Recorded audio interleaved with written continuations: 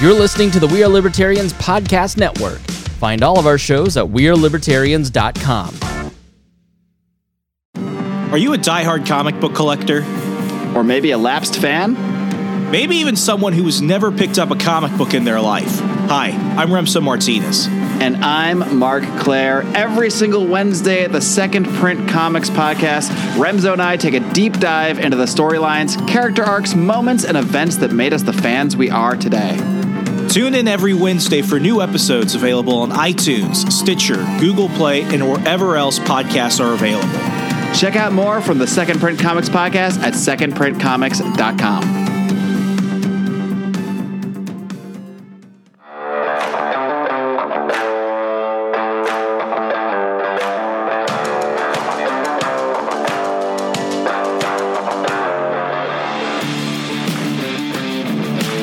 Prepare yourself.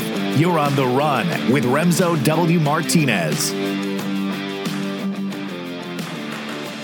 Tom, it's great to have you back on. Your recent article in the OC Register touches on something that many people have been trying to bring up, but it seems to have basically fallen on deaf ears over the last year. And you would think with the pandemic, with the lockdowns, with supply shortages, with scalpers, with all the things that are currently messing around with the economy, our food would not be something that we want to mess with. So when I read your piece, and I was basically rediscovering how one hack can destroy an entire system, how one disrupt in the beef pipe, in the beef supply line can go ahead and affect millions of people, it really made me feel vulnerable in the sense that, oh my gosh, we are all just one day away from not having enough meat on the shelves. And I remember how things were of toilet paper, and that's not a world I want to live in. So welcome back. Give us a little breakdown of your piece and what is going on with it as of right now with the Prime Act and everything else involved. Yeah, I'm so happy to be back here, Remso. So as you just mentioned, in the past year, we've seen a lot of ups and downs when it comes to our food prices. I don't know if you remember this. Maybe it was here in more like metropolitan area that happened. But, last year I went to a store in Beverly Hills and I saw the sign that only 2 packs per customer for beef. And I was so surprised. Like, why is this even happening? This is America. And I went and researched a bunch and I realized that there is a huge disruption in our supply chain because of COVID. Well, of course, there was COVID and everyone's, locked down, no one's going to work. But we have so many cows in this country. We have so many farms. Then, why would this happen on such a large scale? And something I discovered was, our food industry, our meat industry in particular, is very monopolized. And that's thanks to federal red tapes. And just to give you a little bit of a background about how this works. 4 major meat companies known as the Big Four dominate the American meat market: JBS, National Beef, Tyson Foods, and Cargill. So JBS and Tyson Foods control about 40% of the poultry market. JBS and the 3 other companies control nearly 70% of the pork market. So that's huge. Another thing is, so when you buy your beef or just any sort of meat at the store, there are several steps behind that. So you have your farmers and your cattle owners and all that, owning the animal and sending it to a processing plant, and then from there it's being processed and packed and then sold to the customers. So the issue was not the cattle farmers or anything like that. The issue was the processing step, which was disrupted, and that's because of the monopolies that exist. And this is why we have all these issues. We have all these price hikes. And now the latest news that everyone has heard was a cyber attack on JBS. And I mean, it wasn't even 2 months ago that Dominion pipeline got hacked. Yeah. It was very close. Yeah. Gas right now is still being impacted by that. And it's so crazy because not to get into too much of a rabbit hole, but I was just leaving DC at the time, and gas had been under $2.50 for at least a couple of months now, ridiculously higher than how it was 6 months prior to Biden coming in. But now it was touching $3 plus. And I mean, now I'm here in Wisconsin, and gas for regular and leaded is about $3.19. And it's crazy because it's a lot of things. It's the fact that Biden no longer wants us to be energy independent, but for a while you had a lot of gas companies basically saying, well, it's a result of that hack. Well, that hack only affected like the East Coast, and when we really narrow it down, it was Virginia, D.C., Maryland, and North Carolina, and it only lasted for about a week. And then when they really looked into it, they were like, this is not a big sophisticated hack. It was a phishing scheme. A guy clicked on the wrong email. It gave him that little pop-up that said, update your spyware. And that took over his computer and said, send me Bitcoin. So when we really break it down to see what happened, it's really terrifying how vulnerable all of these systems are. And the last time we were on, we spoke about the cyber threat of China. We know that our electrical system is incredibly unprotected, both physically and in the cyberspace. We just saw what happened with a very large gas producer. And now we're looking at the source of our food. And it's like, this is 2021. We should not be back looking at this stuff thinking, wow, is one phishing scheme going to go ahead and screw over everyone's life, especially after the year we've just had? Absolutely. And I saw this tweet by one of the readers that read my article, and they said that food security is supposed to be national security. And I absolutely agree with that. I mean, what is more important than food security when it comes to like a society? Just look back into the history when there was this lord attacking another lord. What they did was that they would siege the castle, and what that meant was they would cut off all the supply lines and all the food lines. The people would start starving in each castle till they would give up. And that's now on a very larger scale. It can happen, and the issue is just because we have enabled this centralized system, we are now vulnerable. And a lot of it has to do a lot with USDA regulations and a lot of K-Street interests lobbying and subsidizing these businesses and these four companies I just talked about. And since those companies own like this whole like big, they own one step of your food. If there is one little issue with their system, we're all screwed for a very long time. And just to kind of like talk about the actual cyber attack and what I talked about in my article was, because of the regulations that are put in place, our cattle farmers or meat producers are not able to process their meat where they are. So they depend on these companies to have their meat processed and then handed to the customer. And because of that, they depend on the centralized system. So after the cyber attack happened on JBS, all the plants actually closed across the US. And the CEO just said last week that they paid like $11 million of ransom to the attackers so they can have all their data kind of like opened up again so they can go back to work. But they were closed for a whole week. Imagine the entire meat industry was not producing anything for an entire weekend. This is a big country, Remso. This is a country that is a huge meat consumer. This is one of our foundational diet. It's our foundation of our diet. So when this happens, what do you expect? Price hikes. The consumers are the ones who will be paying for this cyber attack. And the reason is all because of the federal red tapes that are in place, preventing our small farmers to have their own process going on.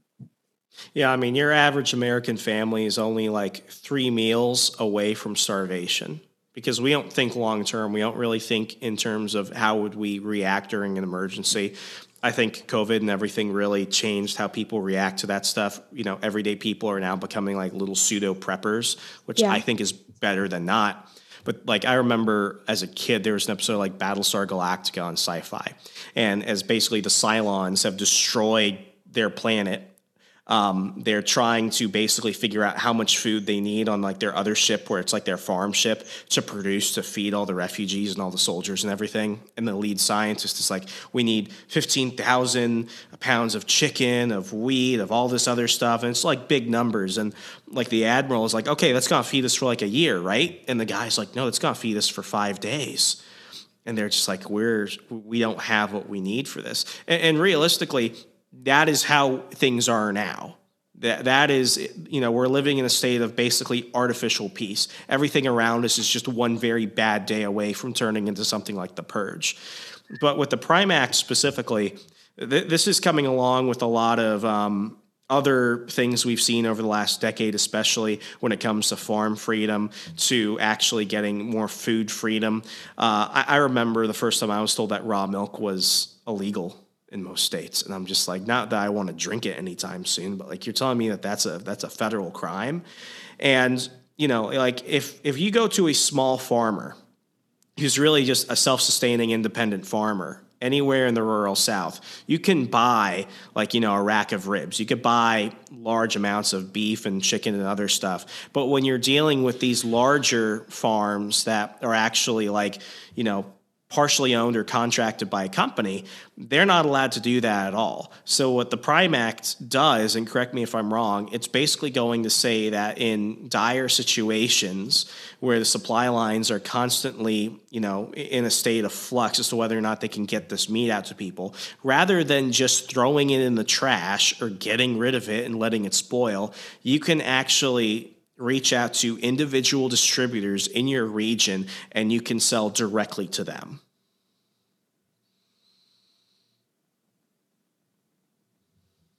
And yes, Remso, you're absolutely right. What the Prime Act does is that it kind of cuts out that federal red tape that prevents you from being able to buy more meat from your local producer. So right now, if a cattle farmer wants to sell their meat, they have to check certain boxes by the USDA and FDA and all that. They have to have an in-house inspector all the time to make sure their meat is healthy, whatever. They have to check all the boxes for them. And of course, it's needed. I mean, we saw COVID happen, and that happened from a meat market. So you don't want to have any diseases coming out of it. So, I mean, yes, that's understandable. We want to make sure our food is not contaminated, but that doesn't require a full-time inspector all the time in the house, something that a lot of farmers cannot afford because they have to pay for that, of course. And some other issues concerning safety regulation and things like that, a lot of these do not really help to make our food healthier. They are just in place to kind of prevent competition. And a lot of it is because those major meat processing companies have a lot of lobbyists going and talking to all these members of Congress. And, you and I know how that works. And unfortunately, at the end of the day, it's going to hurt a lot of our small cattle farmers and consumers. So what the Prime Act does, it kind of cuts through all of that. It will not compromise the safety of the meat, because our farmers will still be subjected to unannounced inspections all the time. What it does is that kind of lifts the federal restriction and gives the power back to the states to regulate their own food industry as they see fit, because not every state has the same number of plants or the same number of cattle farms. Some states don't even have anything to do with it. So what this does is that it pretty much gives more power to the states to actually take care of their own farmers and consumers. Just to kind of give you the lay of the land, maybe in practice, for example, Thomas Massey himself has told this story a lot of times about how this works. He's a cattle farmer himself in Kentucky. He told us that if a cattle farmer in Kentucky wants to have their own meat produced and then sold back to Kentucky, they have to send their cattle all the way to Colorado to one of these big processing plants and then sent back again to Kentucky. Who's paying for that? The consumers at the end of the day. So imagine if that little supply line is disrupted in Colorado, there's no meat in Kentucky because they don't have that plant with those federal standards there. Now you can kind of realize how bad the situation is. And the stakes are pretty high. And this is not something you and I would normally think about when we're eating our burger, that there's a lot going on behind the scenes. So I can have this on my plate. Yeah. I mean, I don't want to say my concern is the quality of what's getting put out there. That that doesn't worry me as much as the centralization of it all. Because when you can go ahead and close down, like let's say a pipeline on the East Coast that only supplies gas to a couple of states, when you can target just one meat producer that can go ahead and feed, a whole region, the fact that there is so much power focused in keeping those institutions in place means that when they screw up, everyone else is basically on the pike. And the Prime Act is not trying to necessarily destroy that. The Prime Act is basically just saying, like, listen, there are situations where it makes sense to get the meat and get all this other stuff out to market instead of just letting it spoil. Because that was the other thing. Like, there was one point where, I think it was the Dairy Producers of America, whatever big organization oversees dairy production in the United States. You had a lot of stores that were not able to go ahead and sell enough milk. So what did all these people who had all these giant containers of milk do? They started pouring it out. Exactly. You're telling me that they couldn't find somebody else somewhere else in the country who would want to buy it? Oh, and here's the other thing that really bothered me. You can't donate it. You can't say, I'm taking this to a homeless shelter. You can't say, I'm taking this to a soup kitchen. I'm donating this to a church, because then they might not have the proper facilities for it. I'm like, well, you know what? I'd rather take a risk on them than just dump it out. Yeah, and that would be that would be a crime if you did that. If you just sold the meat without all those, things checked off the box, all those box checked off.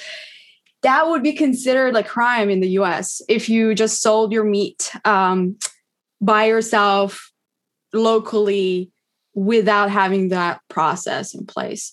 And again, that sounds quite arbitrary to me, because we've been dealing with animals since the beginning of humankind.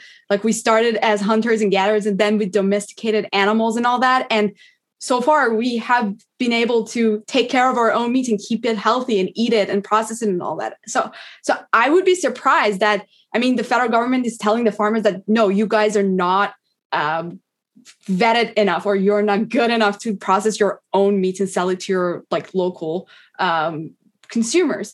And another thing that really bothers me, as you mentioned, was the issue of throwing away your meat. We're living in the world where a lot of people are starving. And of course, you don't want the prices of meat to go even higher when you actually have the supply and the demand. You're just letting the supply to go away. During COVID lockdowns, that happened. A lot of farmers could not process their meat in time, and a lot of it went to waste. It wasn't that we didn't have enough meat. It was just we didn't have enough processing plants open. It's like that with vegetables too. I think one of the funniest organizations in the activist realm is Food Not Bombs. Have you ever heard of those guys? No, but that's I'm about to change your life. I'm about to change your life, girl. Food Not Bombs was started during the Vietnam War in the United States, and it was basically a hippie movement saying that for all the money we're spending on war and bombs, we could use it to help feed people. Now, what they then started doing after Vietnam was that they basically moved all their stuff from being anti-war to being anti-food waste. So what they do now is they go dumpster diving behind grocery stores and restaurants where they have to mandatorily throw away food after a certain date, regardless as to whether or not it's actually spoiled or gone bad.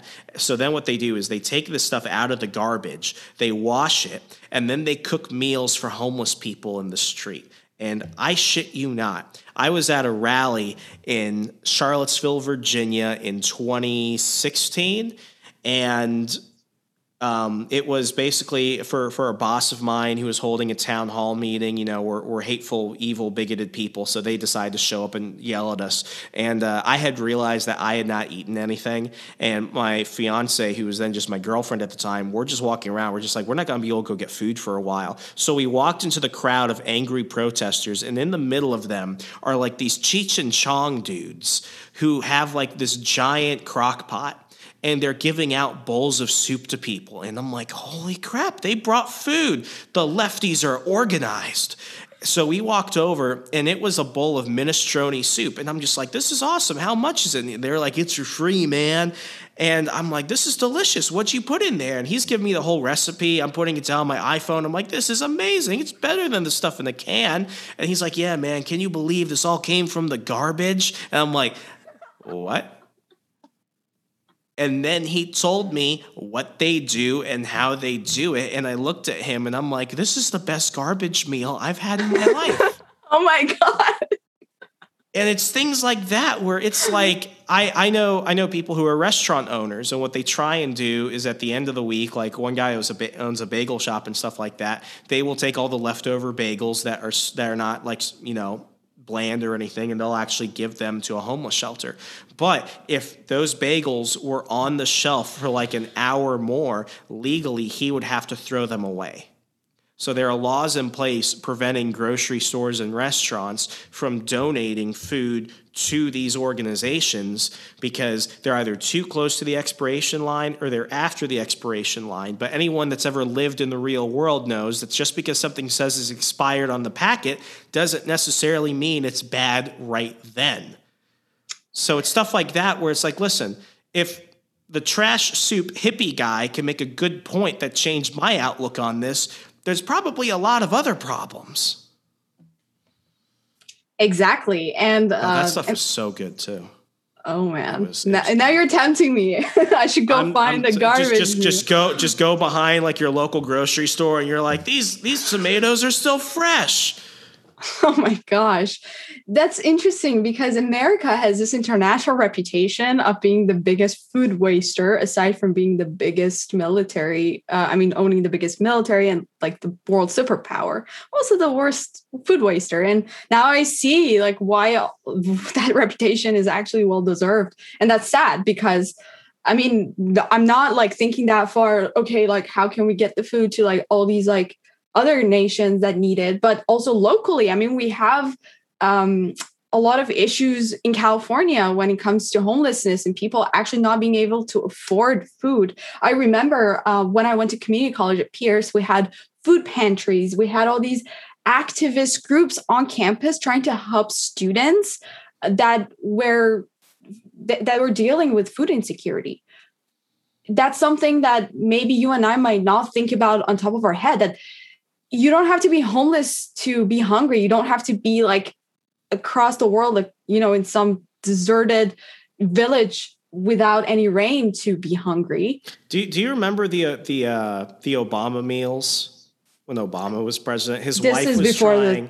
Before my time. I was here, this will blow your mind. So Michelle Obama was trying to basically reinvent school lunches, and she was trying to make school lunches more healthy, but she sucked at it. So what she basically convinced the Department of Education and all these other organizations to do was to create healthier meals. So they wrote this giant code of what constitutes a healthy meal. But a lot of their alternatives were actually too expensive for most school districts throughout the country to afford. So what they started doing was they actually started cutting the portion of a student's lunch. So there were students throughout the country. This is around the time that Instagram was becoming more of a popular thing for younger people. They were taking photos of their lunch, and it would be like an apple and 3 like those smiley face French fries. Have you seen those? They're the potato smiles. It's basically a French fry like cake, but it has like a smile poked in to mock you as you're eating it. It's disgusting. I had to eat those all the time during public school. But it would be like an apple and 3 of those. And the kids were like, that's not lunch. So they would take a photo of that. Then they would say, thanks, Obama. You ruined my lunch. And it was terrible. It would be like a sliver of a slice of pizza that was like 90% like, crust. And the schools are getting away with it. And it's like, well, that's your protein. Well, that's your vegetable. There's tomatoes in the sauce and stuff like that. And what got worse was at one point they started looking at independent states that were setting their own versions of these standards. And in the state of Arizona, the minimum lunch a parent had to pack their child so that way it could be an adequate meal was a cheese sandwich. So 2 slices of bread and a slice of cheese. That's good. That's a good enough meal. That's crazy. And it's like, this makes no freaking sense. I've always had problems with like the food pyramid, like the fact that, it's like carbs have to be a majority of it makes no sense. But like how we treat food in this country, and then how the whole system works in order to get it to people, it makes no sense. I mean, I knew a homeless person. I'm sorry, I didn't know him as a homeless person. I knew a teacher in high school who was homeless for like 5 years.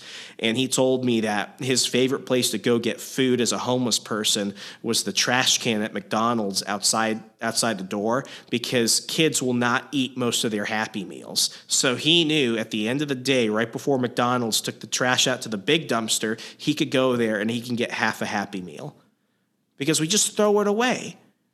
And it's so crazy too, because we're so abundant when it comes to our food, but we never plan, we never look into the process as to how it's getting out to people or how we're taking care of it. And then once it goes ahead and goes through these arbitrary standards, it gets to the point where it's like when you touch some of it, it's illegal. And it's like, did we not just go through the worst pandemic in American history, where we kind of need access to that? Yeah, imagine how you could actually solve a lot of those school lunch issues if, for example, your local public school had a contract with your local farm that was pretty close. So they did not have to pay a lot of money for transportation. And they would like deliver fresh meat to the school, and they would cook like really delicious grill food for the students. And you would support your local farmers, and also the students would have really good meals. I mean, their taxpayer money is paying for it anyway. So it's just, there's a lot of extra steps and a lot of money that is going wasted just because there are regulations that that they do not make your food even better or healthier or anything. They're just there to either protect certain companies, or they're just there because our politicians do not know how to do their job, or both. Yeah, I mean, I think Tom Palmer talks about it when he would go around to do lectures on like central planning.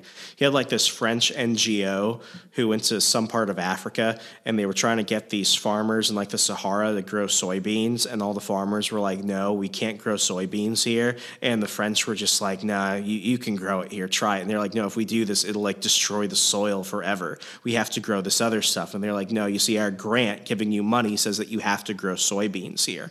So they convince all these farmers, I think it was like in Nigeria, actually, they convinced them to all grow soybeans, and after one season, it destroyed all the nutrients in the soil. So then the farmers are just like, you just destroyed our farmland. And then all the people from this French NGO were like, well, sorry, we're going home now. We guess it didn't work out. Bye.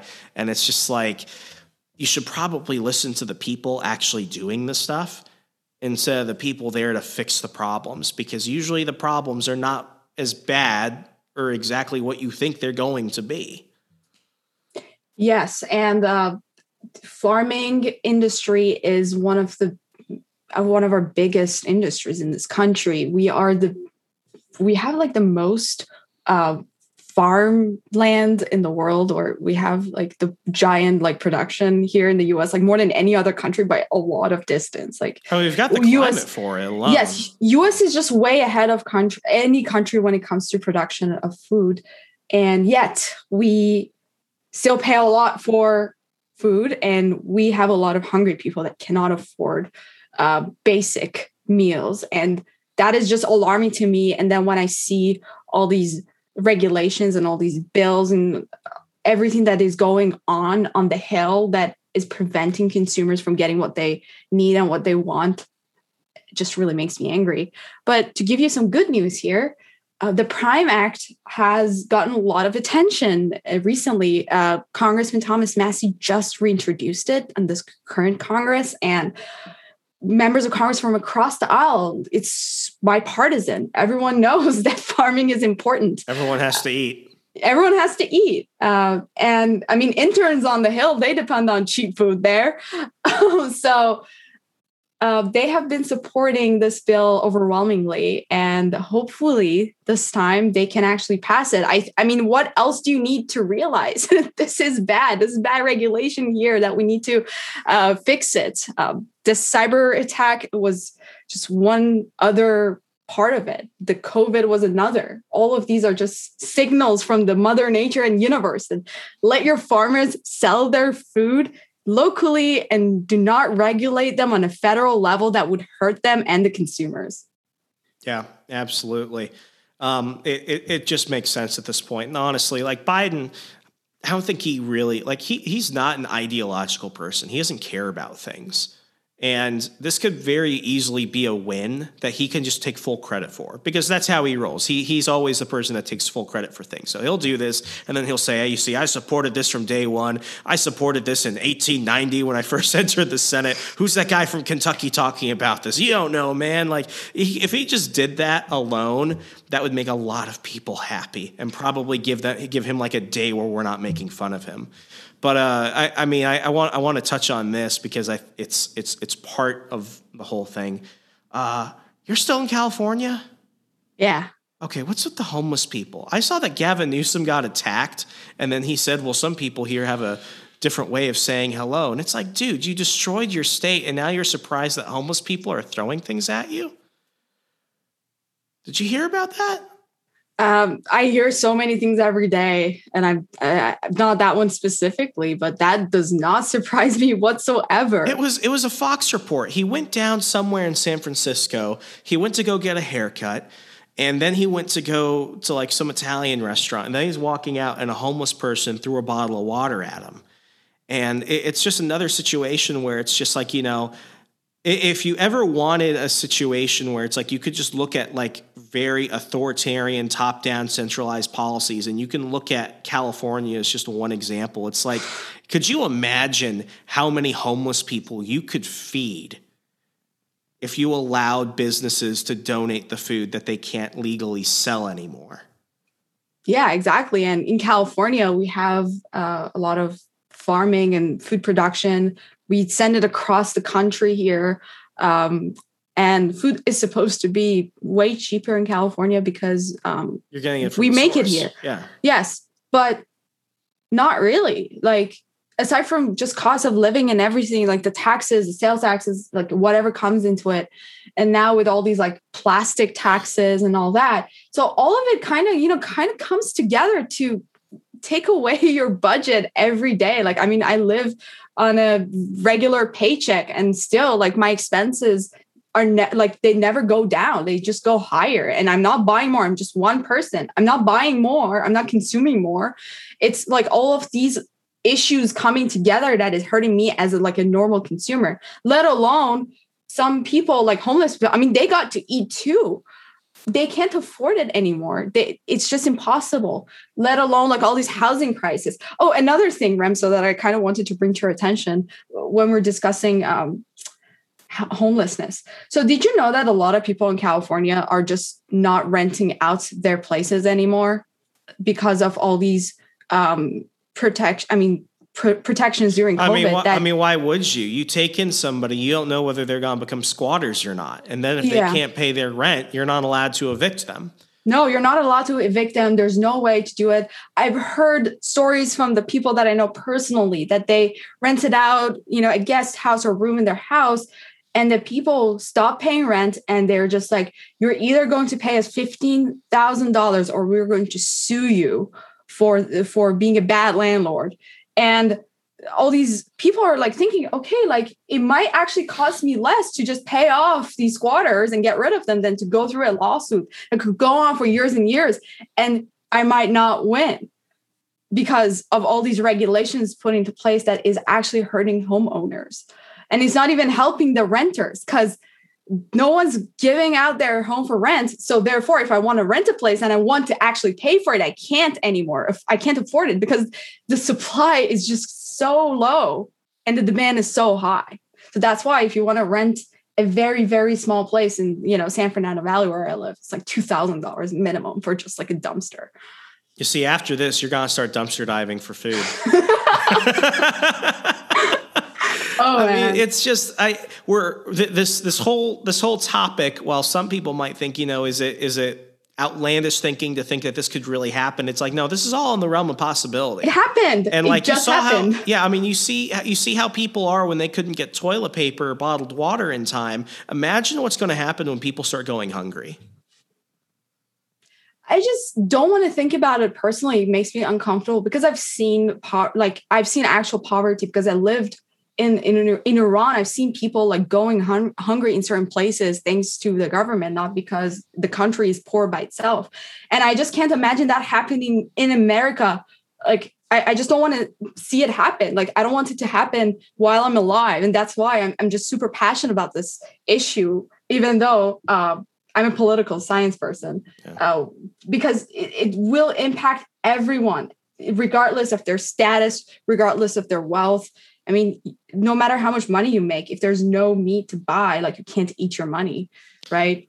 How do you feel about some of the people who are running to take out Gavin Newsom? There's one guy, he's a YouTuber, and it's so funny because I used to know him as like the finance guy. He was Kevin Paffrath. His nickname is Meet Kevin. I look at this guy and I know he's running as a Democrat and stuff, but it's like, for everything he says that's like kind of stupid, he says something that like, I'm like, okay, I can kind of understand that. Like, he'll say, like, gun violence is mental violence. Then he'll say, we should probably like privatize the roads. And I'm like, okay, man, you're like 50% there with me. But when he talks about wanting to do like a state of emergency for homelessness, I almost feel like that's probably not the most outlandish thing he could possibly say, because he's like, listen, we got to get these people off the streets. They're scaring people. They're dying. They're committing crimes. Put them away somewhere, get them dried out, and then try and figure out how to get them in a job placement. And it's almost like, it's better than not doing anything right now, because the whole homeless crisis was almost created by the government. I almost feel like, if they're going to try and screw things up further, at least get them off the streets for a little bit so people can go out with their families again. Yeah, and it's really unfortunate. There are a lot of myths around homelessness in California in general. A lot of people say, oh, yeah, like other people from other parts of the country come here to be homeless because the weather is good. That's not true. Not really. Like, Greg Abbott tried saying that. Greg Abbott tried saying, all our homeless are going to California now because they can go ahead and sleep on your sidewalk. And it's just like, I don't know if they're going to is there like a mass homeless migration, like out of a zombie apocalypse, just going west? I mean, even if that's the thing, at least it's not like a huge number there that I would be like, oh yeah, that's significant statistic. There are enough people in California to be homeless. Exactly. A lot of the people who are homeless are from that like area. So a lot of homeless people in Los Angeles are from Los Angeles area, and for multiple reasons. I mean, there are mental health issues, there are drug abuse issues, there are many things that contribute to this, and at the same time, the housing crisis. And all these huge, like this really, really expensive cost of living that would blow anyone's mind here in California is not helping. And I know, I've been in Virginia, I've been in other metropolitan areas and across the country, and I know there are places even more expensive than here. Our homeless people aren't real, by the way. I will tell you that right now. Right before I left Virginia, I saw a homeless man wearing a new pair of Lucky Striped jeans and a North Face jacket. He was not homeless.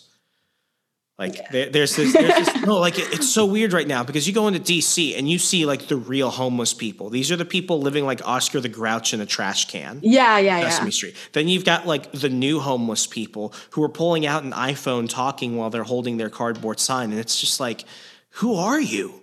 Yeah, that's something I see a lot in San Francisco as well. Like, they're real, like that's their lifestyle type of thing. It's not that they're Are they young? Like, I've seen a lot of young folks too. I'm starting to think, because I've seen like a lot of these like college age homeless people. It's like, I'm almost thinking it's a choice. I'm not saying that to be a dick. I'm just saying that I think some of these people are like, you know what? This ain't too bad. I mean, it depends on where you go to school. If you go to Berkeley or UCLA, I would believe you're actually homeless. That's one of the reasons I did not go to Berkeley, even though I got a full ride there. It's like, just like the homeless issue on campus itself is a big problem. And it's not just... You need like a mortgage just to get a dorm? Yeah. And just the cost of renting even off the campus. I mean, Berkeley doesn't really have like dorms on campus. Is kind of urban, but even that is just really expensive. And if you're not a freshman or a transfer student, you're not really guaranteed housing on campus because there are just so many students there and they can't just give it to everyone. So you have to figure it out. And a lot of students just can't afford it. They just can't afford renting out a place in the Berkeley area because it's just so expensive for them. And not everyone can live off their parents' money during college. And then they prefer to just sleep in the libraries and take shower at the gym and eat, from the can somewhere. Hey, like if they know the right dumpsters, they could find some good stuff. And that's another thing. That's why a lot of the students group actually shape themselves to support a lot of students that struggle with basic necessities as they're trying to get themselves through college. And I mean, like to tie everything together, like when it comes to this with the Prime Act and everything else, it's like if there's one thing America can unite around, just one thing, it's getting access to freaking food. Exactly. It almost seems like, get the hippies, get the homeless college student, get the soccer mom, get everybody, and this actually makes sense. So I mean, I hope to God this goes through. But I will go ahead and link to your piece in the show notes today so people can go check it out, share it with their friends. People want to keep up with everything you're doing, see your other work, learn more about this. How could they do so? Yeah, you can find me on young-voices.com/talent. You will find my talent profile there, which lists all my work there, including all the podcast interviews and the articles.